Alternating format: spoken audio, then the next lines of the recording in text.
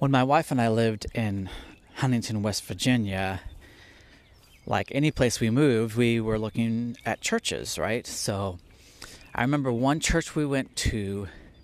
Well, this is kind of funny. So the reason we went to this church is because we were at a store and a lady came up to us and gave us $20. She gave us the $20 if we would attend her church.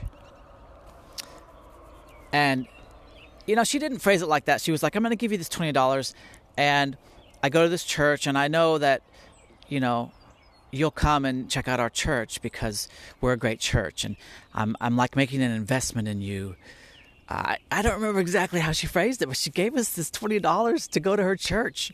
So on a Sunday evening, we went to her church and it was just bizarre from the beginning. Of course, we were paid $20 to come visit this church, first of all. We go to the church. It's very empty. Like, there's like 10 people there, but there's like these 3 large professional mounted cameras like you would see on a television show in the room. And the pastor's up there. There's a huge choir. It's, I would say, semi-Pentecostal in nature. But like there's nobody in the church, but the pastor and on stage and the presentation is like, it's like he's preaching to a crowd of 1,000 people. And, you know, it was kind of a stereotypical televangelist style pastor in church. But it was so weird to me that there was this huge show on stage and nobody was really watching in the audience. And this pastor preached the sermon. There was the music. There was the, you know, the worship, and everything was this big production. It looked like it had a lot of money behind it, but there was nobody really in the audience. Of course, it was televised. So, but and this guy, you know, at the after the service, he walks up to us, introduces himself, and introduces his wife, who happens to be half his age. You know, it was just like everything about it was, this guy was like the stereotypical televangelist celebrity pastor type. And that's kind of what I want to talk about today. Hey guys, this is the Construction Monk Podcast. I am your host, J. Randall Ori, and welcome. Thanks for joining me again. Today I want to talk about the shepherd and the gatekeepers. Like last podcast, I was jiving from and riffing from John chapter 8. And this week, I want to kind of come from John chapter 10. No offense to John chapter 9. It was a really good chapter too. But I've been reading over and over John chapter 10, and almost the whole chapter is Jesus using this metaphor of himself as a shepherd and as a sheep. So there are 3 kinds of people that Jesus talks about in this metaphor of shepherd and sheep. But before that, I got to tell you this joke. Have you ever heard this? There are 3 kinds of people in the world: those who can count and those who can't. Get it? There's 3 kinds of... Okay, you get it. But there really are 3 kinds of people in this in this parable that Jesus tells in John chapter 10. There is the shepherd, which is himself. There are the gatekeepers, which he also calls the hired hands. And there are the thieves. And there are the sheep. Darn it! I can't count. Oh my goodness. What I mean is there are 3 kinds of people that interact with the sheep. Darn it. There's actually 4 people in this parable. 4 kinds of people. Oh my gosh. My mathematics joke was very prophetic. Did you notice that? I can't count. No, there are four kinds of people in the parable, but there are 3 kinds of people coming to the sheep, right? We're the sheep, and there are 3 kinds of people interacting with the sheep. There's the shepherd. Jesus calls himself the shepherd, and he also calls himself the gate. Then he calls another type of person the hired hand and the gatekeeper. And then there's a third person that he labels the thief or robbers. And so all these three people are coming to the sheep for different reasons. And so the whole parable talks about Jesus and how he comes to the sheep and his relationship with the sheep versus the gatekeepers, who are also the hired hands, versus the thieves. So let's jump over there. Give me a minute to get there. So I am not out on the trails this morning. Wonder of wonders. My wife and I, we had to move out of our house, and because we're having the floors refinished. So we're staying. A friend of ours is a realtor, and he's a realtor and a house flipper, and he has a couple of houses. So we're staying at one of his houses, and I'm out just a little, not far from where I live, but I'm not out of the woods. So you can probably hear some of the birds, but there's also a road. Not that close, but you might hear that in the background too. So, all right, this is John chapter 10, starting with verse 1. And this is Jesus talking. He's telling a parable to a group of people. Let me set this before you as plainly as I can. If a person climbs over or through the fence of a sheep pen instead of going through the gate, you know he's up to no good, a sheep rustler. The shepherd walks right up to the gate. The gatekeeper opens the gate to him, and the sheep recognize his voice. He calls his own sheep by name and leads them out. When he gets them all out, he leads them, and they follow because they are familiar with his voice. They won't follow a stranger's voice, but will scatter because they aren't used to the sound of it. So he tells that story, and that now he tells it again, but this is the first little parable he tells. And it's interesting that he starts the whole story with that the first kind of person who is, he calls him a sheep rustler or thief. So this is the metaphor that Jesus loved to use metaphors, stories, but he also loved to use nature stories or pastoral stories, animal stories, nature, stories from nature. So this is the image, right? So in ancient times, I'm not an expert on ancient sheep herding, by the way, but, I've just been taught about this.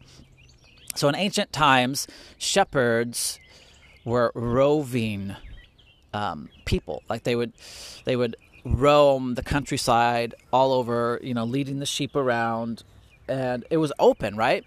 Open, huge, wide open spaces. Wild, like not a lot of people around, just the shepherd and the sheep. So I think it's pretty cool as we get down further. He's talking about the relationship of the shepherd and the sheep, and he's talking about the sheep know the shepherd's voice, and so they follow the shepherd. Well, that's the image he's putting forth, is you've got all these sheep, and there's nothing keeping them from really running off if they wanted to, although I don't know how fast sheep are. But you got one shepherd and maybe 100, let's just imagine 100 sheep, since Jesus tells the parable of 99 sheep, then which becomes 100. We'll just say 100 sheep. So imagine there's a shepherd and there's 100 sheep. Like, that shepherd can't force that 100 sheep to stay with him, right? But it's the shepherd's job to lead and protect the sheep. The best way the shepherd does that is to train the sheep to follow his voice, to know him personally. It's not just a trick of a voice. Like, it wouldn't work if you had a recording of the voice necessarily. The sheep know the shepherd. There's a personal relationship. And so I jumped ahead there to the shepherd character. But so you have this scenario where a shepherd's leading sheep around in pasture lands. But at nighttime, often what the shepherd would do was build a pen out of rocks. So it would imagine it's just a circle. Could be a square, but usually I think it was a circle. So a shepherd would take stones, kind of build a circle, and the sheep would be inside the circle, and there would be one opening in the pen, the stone enclosure, and the shepherd would sleep in the opening. So, people would have understood this in Jesus' time. Jesus didn't need to first explain the workings of a shepherd and sheep and all of that. So he starts out talking about a person that's climbing over the fence of the sheep pen. So, we would, in modern day, we would automatically think sheep are always in a fence, in some kind of pen, some kind of enclosure, because that's how we are.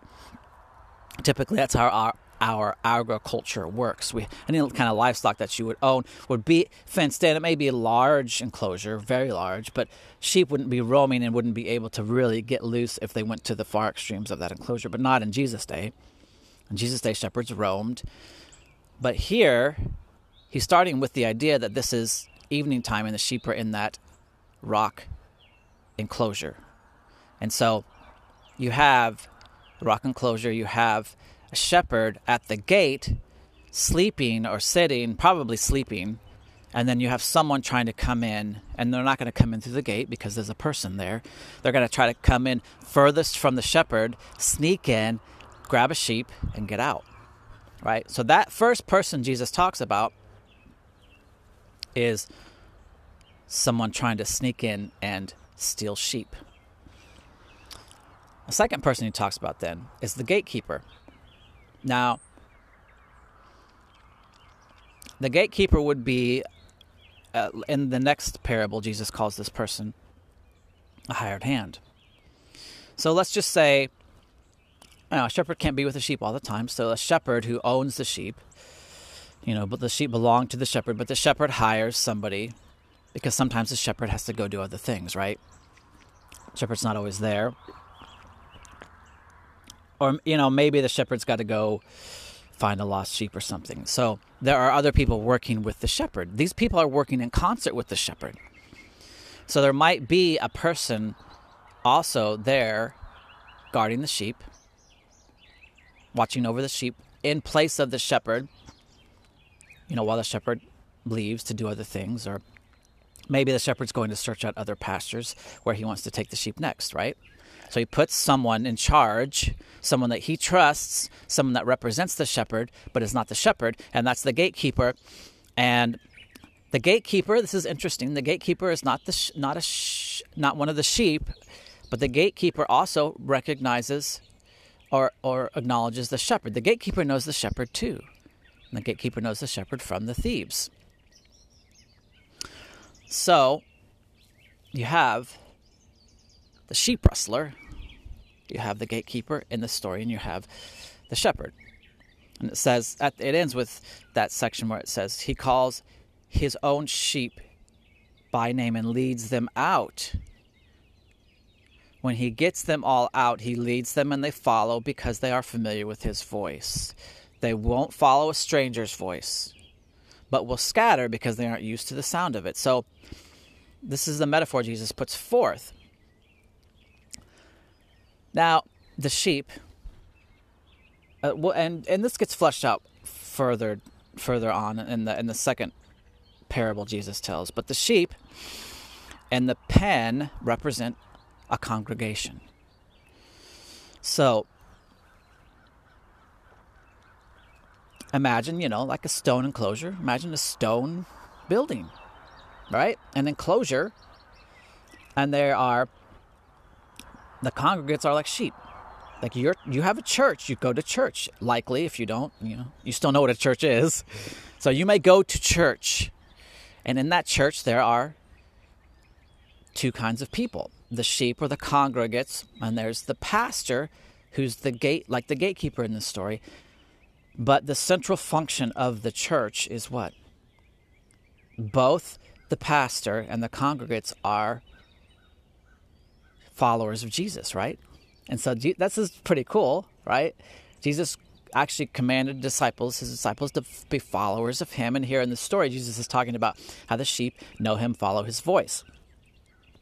So a church is set up like this. There's a hired hand. There's someone who represents and kind of works for Jesus, tries to help kind of stand in the place of Jesus in a way, a pastor, a hired hand, a gatekeeper. And then there's the sheep, the congregates.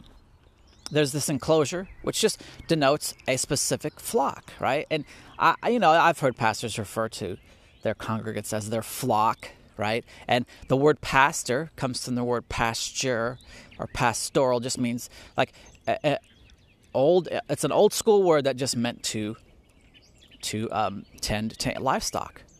So even the word pastor comes from the word, and pastorine comes from the word pasture, or the idea of tending livestock, taking care of animals. So, but the focus in every congregation, in every church is, and the structure is, there are the congregates who are the sheep, and there is the gatekeeper who is the pastor. But recognize the point in this parable that Jesus lays out when it comes to our churches. The sheep are to know the voice of the shepherd, and the hired hand and the gatekeeper is to be guarding the sheep for the shepherd. But it's the shepherd, the sheep actually know the shepherd, and the hired hand knows the shepherd and is helping the sheep on behalf of the shepherd. But the hired hand isn't the shepherd, right? So really, the hired hand and the gatekeeper isn't a pastor. Technically, Jesus is the pastor, really. And a pastor, what we call a pastor, is just a hired hand. But like, it's interesting because in this metaphor, when Jesus says, when I come, like when I show up, the sheep follow me. And what does the gatekeeper do? The pastor, he opens to the shepherd and Jesus, it's pretty cool because Jesus says he leads the sheep out. Like, we're not meant to live in the pen, in the sheep pen. We're not meant to, that's like a protective place at night when there's danger, right? And so the sheep don't spend most of the time in the sheep pen.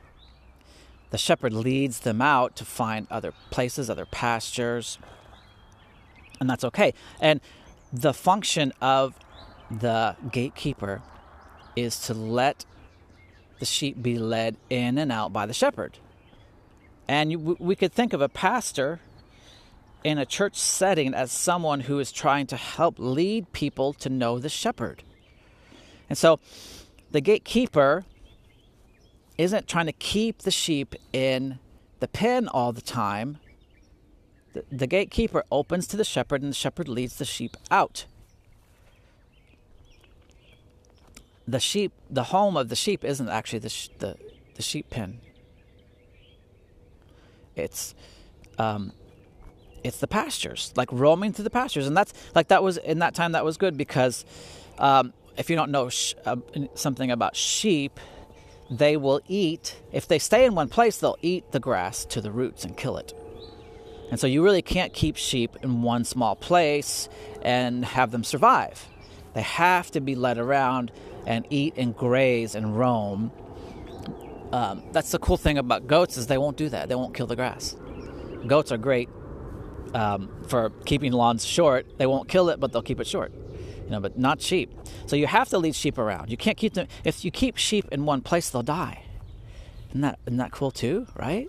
That's like stagnation. The sheep have to be led around to good pastures. Keep them in one place in one small pen, they'll die. They need to be led in and out. The pen is good, but it's good for a certain purpose. It's not where the sheep live. And so that's a pretty cool metaphor, huh? Now Jesus continues on because in the story, in the parable, he tells in this passage rather, he tells the parable, and it says, this is starting with verse 6 in John chapter 10. It says, Jesus told this simple story, but they had no idea what he was talking about, so he tried again. So they didn't get it. He told them the story, and they're like, okay, that's nice, but what does that got to do with anything, Jesus? You trying to teach us how to be shepherds or gatekeepers or something? Are you going to start tending sheep soon? And they just didn't get it. So Jesus said, he tried again. And this is what he said. This is verse 6. I'll be explicit then. I am the gate for the sheep. All those others are up to no good. Sheep stealers, every one of them. But the sheep didn't listen to them. I am the gate. Anyone who goes through me will be cared for, will freely go in and out and find pasture. A thief is only there to steal and kill and destroy. I came so that they can have real and eternal life, more and better life than they ever dreamed of. I am the good shepherd. The good shepherd puts the sheep before himself, sacrifices himself if necessary. A hired man, this is the same as the gatekeeper in the first story, a hired man is not a real shepherd. The sheep mean nothing to him. He sees a wolf come and runs for it, leaving the sheep to be ravaged and scattered by the wolf. He's only in it for the money. The sheep don't matter to him. I am the good shepherd. I know my own sheep, and my own sheep know me. In the same way, the Father knows me, and I know the Father. I put the sheep before myself, sacrificing myself if necessary. You need to know that I have other sheep in addition to the sheep in this pen. I need to gather and bring them too. They'll also recognize my voice. Then it will be one flock and one shepherd.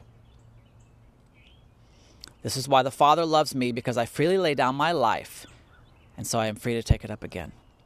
That's interesting. He goes through again and says, I'm the gate. You have to come in and out through me. Jesus is saying, I am the way to God. You come through me and he says at the very end of that, there it is. In the same way, the Father knows me and I know the Father. I am the good shepherd. I know, this is verse 14, John 10. I am the good shepherd. I know my own sheep, and my own sheep know me. In the same way, the Father knows me, and I know the Father. The sheep know me, I know the Father, and so I connect the sheep to the Father. I am the way to know the Father. Knowing me, Jesus is saying, knowing me means you know the Father. But he really doesn't give a very good description to the gatekeeper. He calls them in this parable a hired man, a hired person. And it says the sheep mean nothing to him. That's, that doesn't sound very favorable to your pastor. It's interesting, I just, I see today, and we know this is true, there's just the celebrity pastor. That's what I talked about. I started with that story of this pastor who was acting like a celebrity. He had the trophy wife. He had the cameras, and he had the nice suit. He was the televangelist type. Celebrity pastorship or celebrity pastors is a growing phenomenon. And we all, I've been to church my whole life. My dad was a pastor. We all admire the preachers, pastors. It's becoming not so admirable. There's been lots of scandals, and with information being much more readily available through the internet, people, we learn about things much more often than we used to. It's not just our own little world and our own little cities anymore. So it's we understand, and with the Catholic Church scandals and everything, the ideal and the reverence for pastors has changed a lot over the last 20, 30 years. But generally people, especially in their own congregation, really respect and look up to their pastor.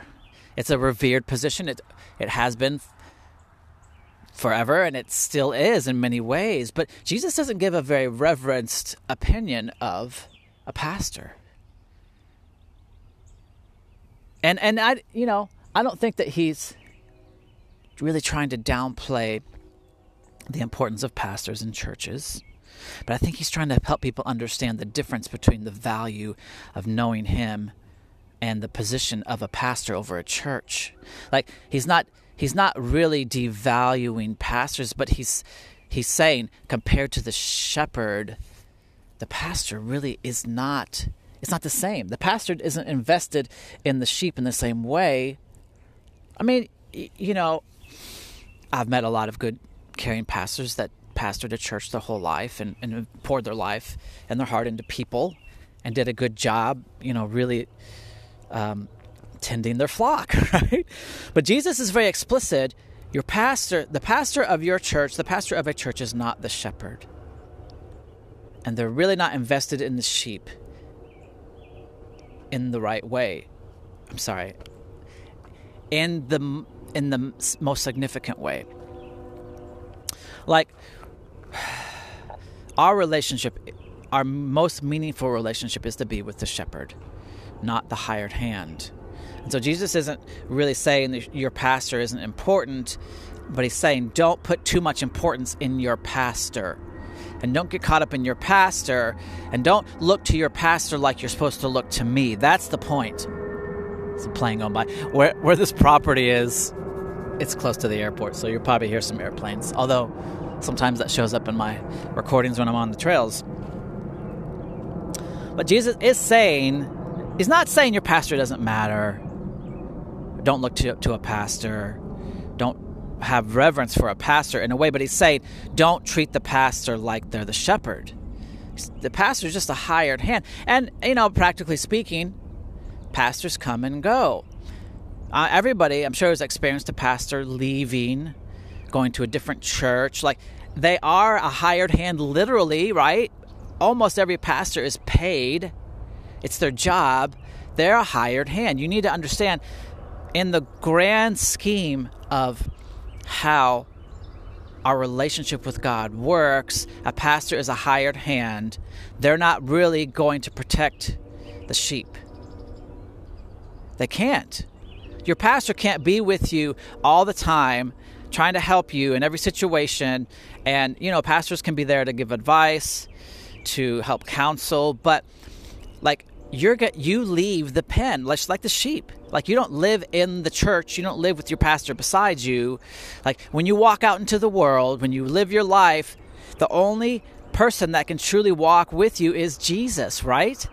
And so a good pastor, a good hired hand, really is someone who knows how to open the gate to the shepherd and who knows how to let the sheep be led by the shepherd. The job of a pastor is to help people know the shepherd and be led by the shepherd, right? That's the point. So think of it this way, though. Are pastors leading people to know the shepherd? Or is the main relationship that people have with their pastor, and their pastor knows the shepherd, and they know the pastor, and that's the paradigm? And I think that is often the dominant paradigm in churches today, and has been for a long time. I shouldn't say today, but people have this mentality, like, my pastor knows God and knows about God and knows, they've been to Bible college. They spent their life studying the Bible and theology and commentaries. They know God. They know godly truth. I know my pastor, and that's how it works. My pastor knows God. I know my pastor. Well, that whole paradigm is a notch down from the paradigm that Jesus puts forth. So you've made the hired hand really like Jesus, because Jesus said, the sheep know me, I know the Father, and through me they know the Father. So you get to God through Jesus, but most churches, you get to Jesus through a pastor, and I guess through Jesus the pastor gets to God. But a congregate then is one level below a pastor. A pastor is actually acting like a sheep who knows Jesus and hopefully knows how to follow Jesus, and through Jesus knows God. But most of the sheep in a congregation then don't know Jesus. They know their pastor who knows Jesus, who knows God. So you've created actually another kind of Christ follower in that paradigm. A Christ follower who doesn't really know how to follow Jesus, the good shepherd. They know how to follow their pastor, and they're trusting that their pastor is following Jesus, but they don't really know. They just know that their pastor knows, right? That's not a very good paradigm, and that's not the paradigm Jesus puts forth, and he makes a point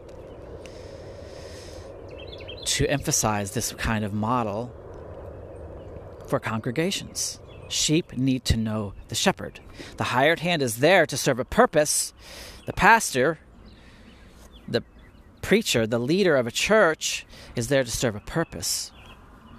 That purpose isn't to be the shepherd of a flock.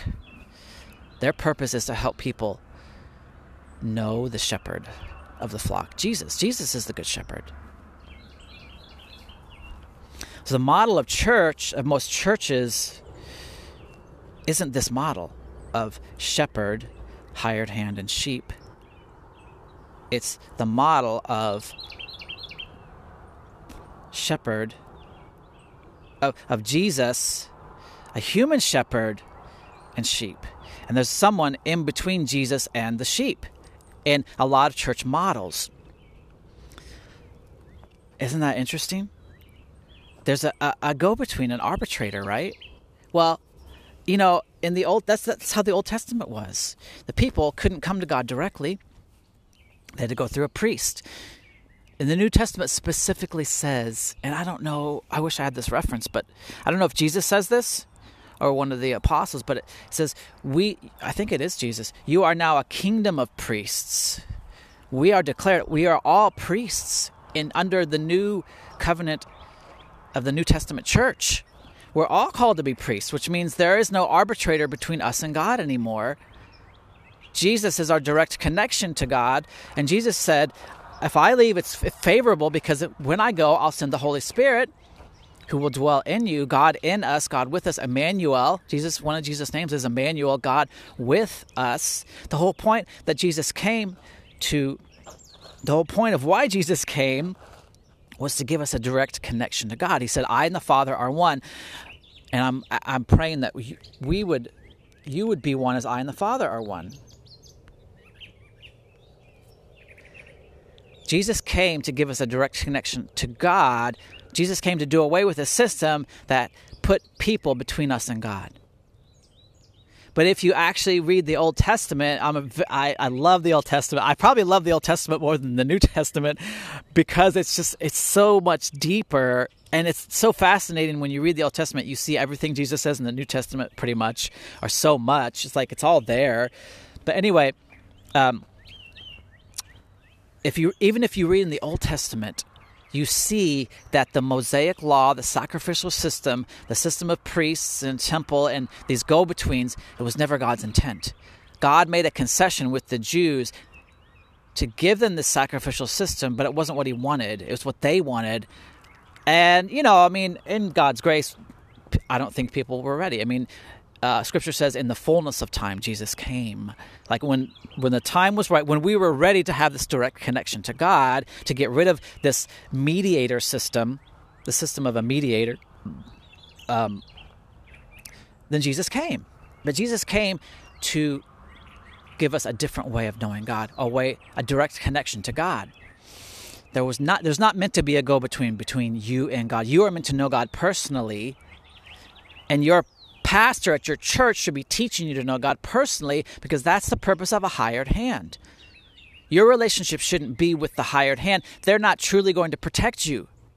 They can't. Only a relationship with Jesus, only having a relationship with Jesus can protect you. Because why? Because the sheep don't live in the pen. The sheep roam. That's what sheep do. That's what they're meant to do. We're meant to walk a journey through life. We can't live at church. Although some people might like to. But if your deepest connection with God is in a church building, you don't know how to live life outside of a sheep pen. You're a sheep who doesn't know the shepherd. The shepherd, Jesus, always leads you in life everywhere you go. You know the shepherd's voice. You know Jesus yourself. And a good hired hand, a hired hand isn't a bad person because they're not the shepherd. That's just who they're supposed to be. They're a hired hand. They're a gatekeeper. They're meant to open the gate to Jesus. And Jesus leads the sheep in and out, right? In and out, in and out. But mostly Jesus leads them out. Jesus, how much time do you actually spend at church? You don't spend that much time at church. Even if the church was open 24/7, right? You've got a job, you've got a family, you've got responsibilities, you've got friends, you've got hobbies. That's good. Jesus doesn't want us to live life in the church building with church people all the time. We're to be the God flavors, the God colors in the world. We're supposed to be the essence of God in the world, spreading the life of God that is in us to the world around us. We're meant to live out in the world. We're meant to roam like sheep in pasture lands. We're meant to go all over the place. We're not meant to be cloistered and collected and, held in and boxed in and captured in a sheep pen all our lives. We're meant to roam. We're meant to enjoy life and go places, right? Like, if you don't know how to really be a Christian outside of church, how to worship outside of church, how to live in God's truth outside of church, how to fellowship with God outside of church, if your whole relationship with God is served and facilitated through church and through a pastor, then you're not truly a sheep who knows the shepherd. That's not how it's meant to work. I was listening to a podcast. I've started listening to a guy named Jonathan Pageau. Am I going to get this? Pageau, I think. Jonathan Pageau. He's got a ministry called The Symbolic World, but he's more Eastern Orthodox. And there's this concept in the Eastern Orthodox Church called theosis. This is what contemplation calls mystical union, but theosis is the idea that we are meant to be growing into an intimate connection with God and to a deep relationship with God. That's theosis. It was so fascinating to hear him talk about theosis. It's just a really cool new word that really defines the goal of Christianity and actually the goal of all human life. We are meant to be growing in intimacy with God. Theosis. So, your church, your pastor, the people who are elders over you are meant to be helping you know Jesus for yourself. And like the model in churches often is a model of totalitarianism. I thought this was really interesting. So there's two kind of concepts I want to jump into, and I feel like I didn't develop this fast enough in a way, but so there's totalitarianism and there's complementarianism. I want to do some isms this morning. I'm actually going to look up the definition of totalitarianism for you, and then I want to end back on a different verse in Ephesians chapter 4. So I'm going to read this from the definition. Totalitarianism is a concept for a form of government or political system that prohibits oppositional parties, restricts individual opposition to the state and its claims, and exercises an extremely high degree of control over public and private life. There is a form of government. You know, churches have governments. Churches have forms of organization and authority structures. Most churches are totalitarian. This last phrase, because this totalitarianism is when someone exercises an extremely high degree of control over public and private life. Is your church a church where there is an extremely high degree of control over the congregation by one person, the pastor, or maybe a group of people, the elders?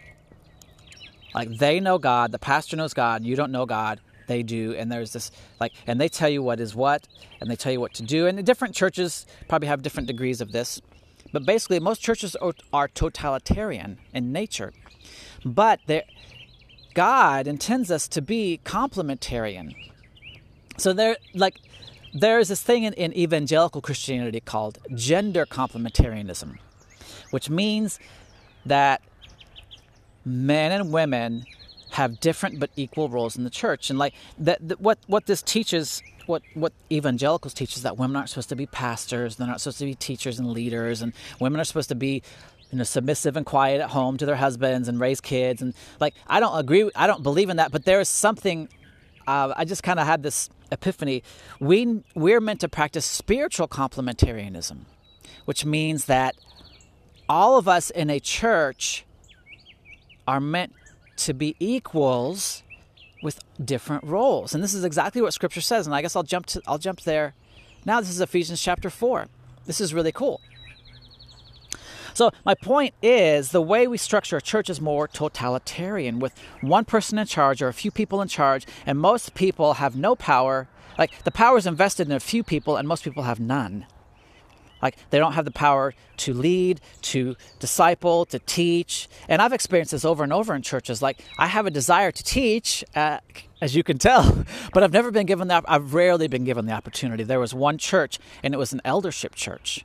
It was led by elders, not pastors. Now, it wasn't one person, but it was a group of elders. There was no hired hand. Literally, the two elders that that preached had jobs, and it was more congregationally led church. But most churches are totalitarian, not complementarian. Most churches have a power structure where few have power and most don't. But a complementarian structure would be that the power is really in everybody. It's just everybody has different roles. And this is exactly what Scripture says. This is the model that Scripture has for the church. And this is what Ephesians chapter 4 says. Starting in verse 11, this is what it says.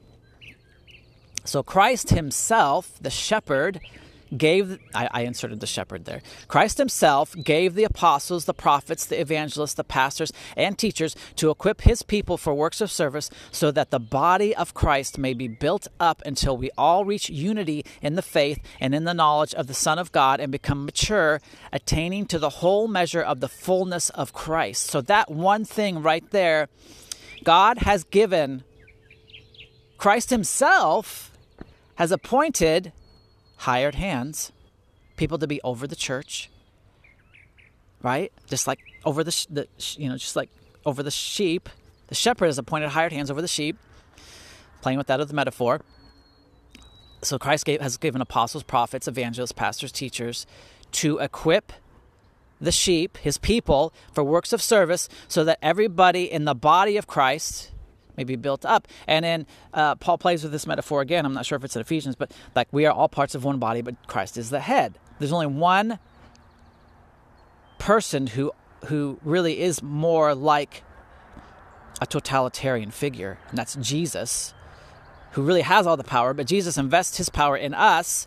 So it's a very different paradigm where it's not someone controlling everybody and they don't give their power, but Jesus gives his power to us. The Holy Spirit literally is the power of God given to us. Like Jesus is a totalitarian figure, but he's one who gives power away, doesn't draw power to himself.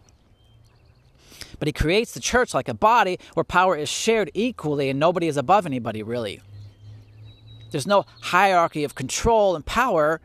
We're all meant to serve a role. And it says, he makes these certain distinctions: prophets, apostles, evangelists, pastors, teachers. And there in other passages, in other scriptures, in other books, there's other different roles defined. But it says the purpose of any role in the church is to equip the sheep, his people, for works of service so that the body of Christ may be built up. And the end result is that we all may attain to the whole measure of the fullness of Christ. We are all meant to become more and more like Christ. We are meant to be growing, each of us, in our role and our purpose to become, and the ultimate goal is to become more like Christ. That's theosis. We're meant to become so in union with Christ that we become so like Christ. The fullness of Christ then dwells in us. And if we all have the fullness of Christ, nobody really is better or worse, right? But here's the cool thing too. Now this is starting back to verse 14. This is continuing on with this passage. It says, so when all this happens, when there are prophets and evangelists and pastors and teachers equipping people, and people are being built up in the body of Christ and reaching unity and becoming and attaining to the whole measure of the fullness of Christ, then this is the end result. Then, in verse 14, then we will no longer be infants, tossed back and forth by the waves and blown here and there by every wind of teaching and by the cunning and craftiness of people and their deceitful scheming. Instead, speaking the truth in love, we will grow up to become in every respect the mature body of him who is the head, that is Christ. From him the whole body, joined and held together by every supporting ligament, grows and builds itself up in love as each part does its work. Each part. We all are a part of the body. The body is equal in importance. Every part is important. Christ is the head. There's only one head and one body. But this is pretty cool. So he's mentioning the thieves again. And Ephesians is a reference to this idea of the parable of the shepherd and sheep. It says in 14, when we attain the fullness of Christ, we'll no longer be infants. We won't be immature. We'll be mature. We won't be blown back and forth, tossed by like waves, by every wind of teaching and by the cunning and craftiness of people and their deceitful scheming. There are some people who will try to take advantage of us, who will pose as hired hands, say they know Christ, try to lead us in a direction and they'll actually be leading us away from Christ. They'll be trying to use us for their own good, for their own purposes. Can you imagine that? That there might be pastors out there just out to make money and for themselves, or make a name for themselves, draw people to themselves for their own purposes and power and control. You know what? The true definition of a bad pastor is someone who wants to keep people immature and under their toe, underfoot, so that they can control them. Like that's a bad pastor, right? Someone who doesn't lead people to maturity. Like the paradigm of mentoring is that you're always teaching people to not need you. Like in a business sense, in a spiritual sense, in any sense, my true goal is to help bring people on a journey to a place where they no longer need me, even where they may surpass me. A good pastor leads people to the true shepherd, and the pastor knows how to do what? The hired hand, a true preacher, leader knows how to open to the shepherd. If someone needs to leave the pen and follow the shepherd, and it's away from that hired hand, no big deal. Pastors aren't trying to keep people locked in the pen in their congregation. There isn't this rigid, my sheep, these sheep belong to me, and I don't want them going over to that First Presbyterian church over there or Catholic. Like, my sheep are mine, and I want to keep them in the pen, and I want to keep them for myself. No, a true hired hand opens to the shepherd and lets the sheep come in and out and be led by the shepherd, the true shepherd, Jesus. A true hired hand wants the sheep to learn how to follow Jesus and doesn't worry about them leaving, coming and going, doesn't have to be worried about them staying with them, but can let them come and go. It's not a big deal because the hired hand isn't the shepherd. The hired hand doesn't control the sheep and try to protect the sheep through control, but lets the sheep go because the sheep are meant to follow the shepherd. Like, the only totalitarian figure in a church should be Jesus, not your pastor. Pastors, I'm checking my time. Yeah, I'm getting close on time. Like, the first church didn't have a single pastor. And I don't know if you know church history, but the first church had the 12 apostles. The model for the first century church was often a group of people leading. And there was a hierarchy, a hierarchy of maturity. I think it's okay to have a hierarchy of maturity. Scripture actually advocates not putting immature people in higher places of prominence in the church. But like, there was apostles were like your pastor. Then there was deacons and elders, or elders and deacons. There was all these different roles, but there was some levels of maturity, and it's okay to recognize that there are more mature people and less mature people. I think the only real hierarchy, or the only levels we may recognize in churches, is ones of maturity, and it's good for less mature people to be discipled and led by more mature people. But guess what? That's relative to every person. And so really, in a sense, in a church where we all have a part to play and where we all can be teachers and leaders in some degree or another, if the only true distinction is maturity, then actually for every single person, there should be people who are more mature than them and people who are less mature. So they should actually be people who are being discipled and discipling. And there was this flow in the body of Christ where there was only one head who is Christ and one shepherd who is Christ and one leader who is Christ. And everybody else is actually equals in the sense of shared power, in the sense of nobody's more important, nobody's the head. But what happens is we all get to have a place, and we all are growing, and we all have people above us and below us in maturity. And so we all have people that we're looking to teach us how to become more like Christ. But we all have people also who are looking to us to teach them how to become more like Christ. And so we all have a part to play. And nobody's sidelined, and nobody's sitting in the pew doing nothing, watching everybody else lead and grow, watching one person who's the mature person who knows God and is growing in God, but they're not. Does that make sense? Like, often the way we've envisioned and imagined church is completely wrong. Are we truly learning to know Jesus? And I talked about that concept of theosis. Theosis is a kind of knowing that is personal, that is about God being present to us in a deeply mystical and intimate way. And so, and like part of that parable, I started talking about how when the shepherd, when I first described this idea of ancient shepherding, like it was important that the sheep know the shepherd's voice, know the shepherd personally as they roam around the pasture lands, because that was the only true form of protection. The sheep needed to have this relationship with the shepherd that was so intimate that they would follow the shepherd, they would know the shepherd, the smell of the shepherd, the voice of the shepherd, the sight of the shepherd, the touch of the shepherd. Like there was this deeply intimate relationship between the sheep and the shepherd that protected the sheep and kept them following the shepherd. Because the sheep weren't hemmed in. Like the desire to protect people by keeping them locked up tight in a specific set of beliefs or a specific church congregation under a specific pastor or a specific denomination. Like I can't tell you how much I've grown by being able to flow in and out of different church congregations, different denominations, different theologies, different traditions. Like that's so healthy. But most of the church's paradigm is you got to stay in your small little congregation and your group and your denomination because that's what you can trust, because you don't know how to know truth for yourself. You only know how to know that the truth you've been given is the right truth, and you only know how to do what you're told. You don't know the voice you don't have an intimate relationship with God. You just know that your pastor does, and that's good enough for you. Like that's often the paradigm. That's a totalitarian, that's human totalitarianism in the church. Not complementarianism. Complementarianism is the person in the pulpit may be one of the more mature people in the church, but there are many people that could go up there.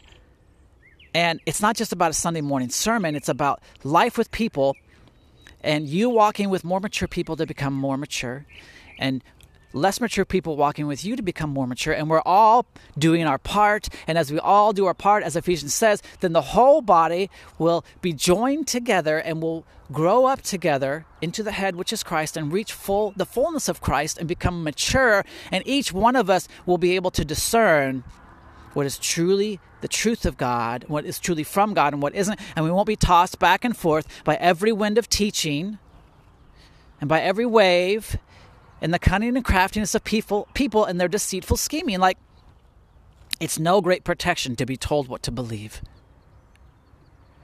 Because you may be told this is to believe this today because this is the person you think is godly. But tomorrow it's a different person and it's a different teaching, and you're just tossed back and forth because you don't know how to discern truth for yourself. The main mechanism that God has given us to discern truth is the Holy Spirit, the Spirit of truth. We have the Holy Spirit in us, but as the Spirit of truth, but are we connected to the Spirit of truth in a way where the Spirit of truth can guide us into all truth, which is what Jesus said. The Holy Spirit was sent to guide us into all truth. Like, complementarianism is a model for church which has us all doing our part, growing to become more and more and more mature as we look to those more mature than us, and as we help others less mature become like us, and we become like others, and we're all moving up and up and up, and we're all really capable of teaching people to know the shepherd. We're all capable of being a hired hand. We all have a role. Maybe it's being an apostle, an evangelist, a prophet, a teacher, a preacher.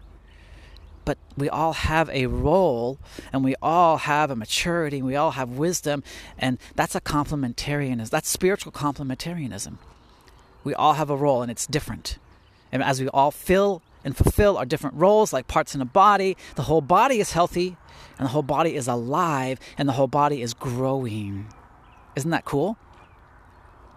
But my point is, often the model in churches is not that model. It's a model of totalitarianism where there is one person or a few people in charge, in control, and who have all the power, and everybody else is really powerless. And those few people may or may not actually be growing in maturity towards God, but nobody else really is. Everybody else just looks to those people, and that's their connection to God.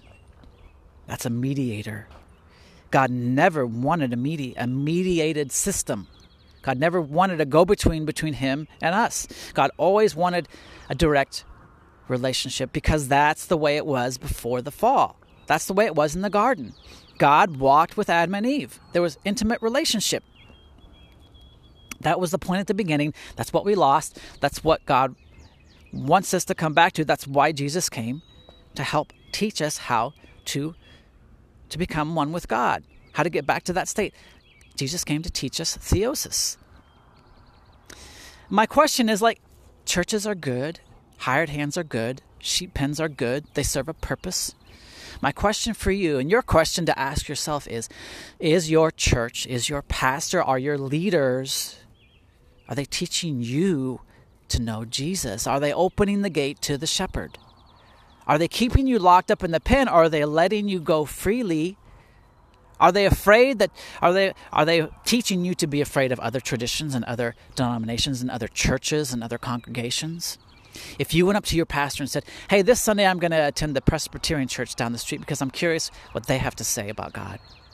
If you said that to your pastor, what would he say? Would he say, oh, that's really great. You know what? They have some good teaching. Or would he say, no, don't go there. That's dangerous. Don't listen to that pastor at that church in this town. Don't go over there. If your pastor hasn't taught you to know truth for yourself, then they're going to be fearful. And they don't want you to go anywhere because they haven't trained you, right? A pastor or an elder, a mature person who's teaching other people to know God for themselves, isn't afraid when those people go and listen to other people who know God. They should say, if in that paradigm, if you went up to your pastor and said, I'm going to go attend a different church this Sunday, your pastor, a healthy pastor, should say, that's really cool, man. They have some good truth. Like, I've learned a lot from that particular tradition. That's great. That's what they should say. Because their goal isn't to keep you locked up in a sheep pen and their sheep pen and control you. Their goal is that you would be growing in Christ. And if you're saying, hey, I think that I could grow in Christ over there, they should say, that's great. It's not about me and you being under me and being in my sheep pen. It's about you following the shepherd. And maybe the shepherd is leading you over there, and the shepherd's not just here. And that's the thing that Jesus says. Jesus says at the end of this parable, I have other sheep and other flocks, but my goal is to make them all one. Like, it's okay that there are different sheep pens, different congregations, different denominations, different traditions. It's okay. But understand that they're all one. We're all one flock. We're all one flock. Like, and here's the crazy thing. Like, does your church have it all figured out? Does your pastor have the truth of God and nobody else? Like, is your pastor completely exhausted all God truth and knows all God truth and nobody else does? And like, no, of course not. Like, there is richness, there is wisdom, there are treasures in every denomination and tradition. Like, and there is also unhealth and some probably not so good truth in every denomination, including your own, right? Your church doesn't have it all figured out and have it all right, and other churches don't. Or your church isn't the least flawed and others are the most flawed. We're all flawed. We all have truth, and we all have some things that aren't so healthy. And don't think that your church has it all figured out, right? But how will you know if you don't participate in the wider flock of the church, which is universal, which spans all time and space? Nothing has grown me more in human terms than participating and partaking of as many different traditions and doctrines and theologies in churches as I can. No good spiritual mentor or leader or mature Christian person should be afraid of the people they're mentoring listening to other people. The model for church should be spiritual complementarianism, not human totalitarianism. There's only one head of the church. There's only one good shepherd. And there's only one flock, and we're all truly equals. The only distinction we should make is in maturity. Hey, I got to wrap this up. man, I hope that speaks to you. I hope that just challenges you to think about your relationship with God, your relationship with your church. I'm certainly not church bashing or saying your church is bad. I'm just saying consider what your church is. I think it's very important to be engaged on a local level with a group of people, to have accountability. We need spiritual mentors. And so it's good to stay in one place for a time, maybe for a long time. It's good to walk with a group of people. But don't be confined by that. We're meant to walk with people through life, in life. We're not meant to be held tight in a sheep pen, closed in, protected all the time, but dying because like that metaphor of the sheep, if you close sheep in a small area, they'll eat all the grass, kill it, and then they'll die because they have nothing left that's nutritious, that's feeding them, right? I have this phrase, isolation leads to error, but congregation leads to laziness. Like if we're trying to go it alone and not walk with people, then we can get stuck in our own thinking and our own ideas because we're not being informed by a wider influence of more people and more truth. But if we're in a group of people, sometimes we can get lazy and just let someone else do the work for us and tell us what to believe and what to think about God. And usually that's the pastor. Like either extreme isn't good. We need to walk with people, but we also need to be developing our own personal relationship with God and being led by God ourselves. Both are good. It's good to be in a church. It's good to walk with a group of people for a long time. It's good to have spiritual mentors. It's good to be accountable to people, to have people that know you and check up on you and ask how you're doing, how you're growing with God. But it's also good to partake in the widest sense of God truth, not to be afraid, not to be totalitarian and stuck under someone else's control and told what to think and told what to believe and not led to your own relationship with God. And that's the point. Theosis is the goal. I believe that. Hey guys, thanks for listening. This has been the Construction Monk Podcast. I'm your host, J. Randall Orey. You guys can catch more content at www.moderncontemplative.com, but I'm doing more stuff now. So if you Google J. Randall Orey, you'll also get my YouTube channel. I do short what I call homilies, just messages of encouragement. So you can check out some videos. I'm starting to do that. That's not yet on my website because I haven't revamped it. And I'm also getting ready to release 2 books. Those are coming up in a few months. So all those things are going on. So that's exciting. So just keep, if you want to really keep up with everything I'm doing right now, Google J. Randall Orey or go to my website, www.moderncontemplative.com. Hey, I appreciate you guys paying attention and listening and just walking with me as I walk with you. Love you guys. Bye.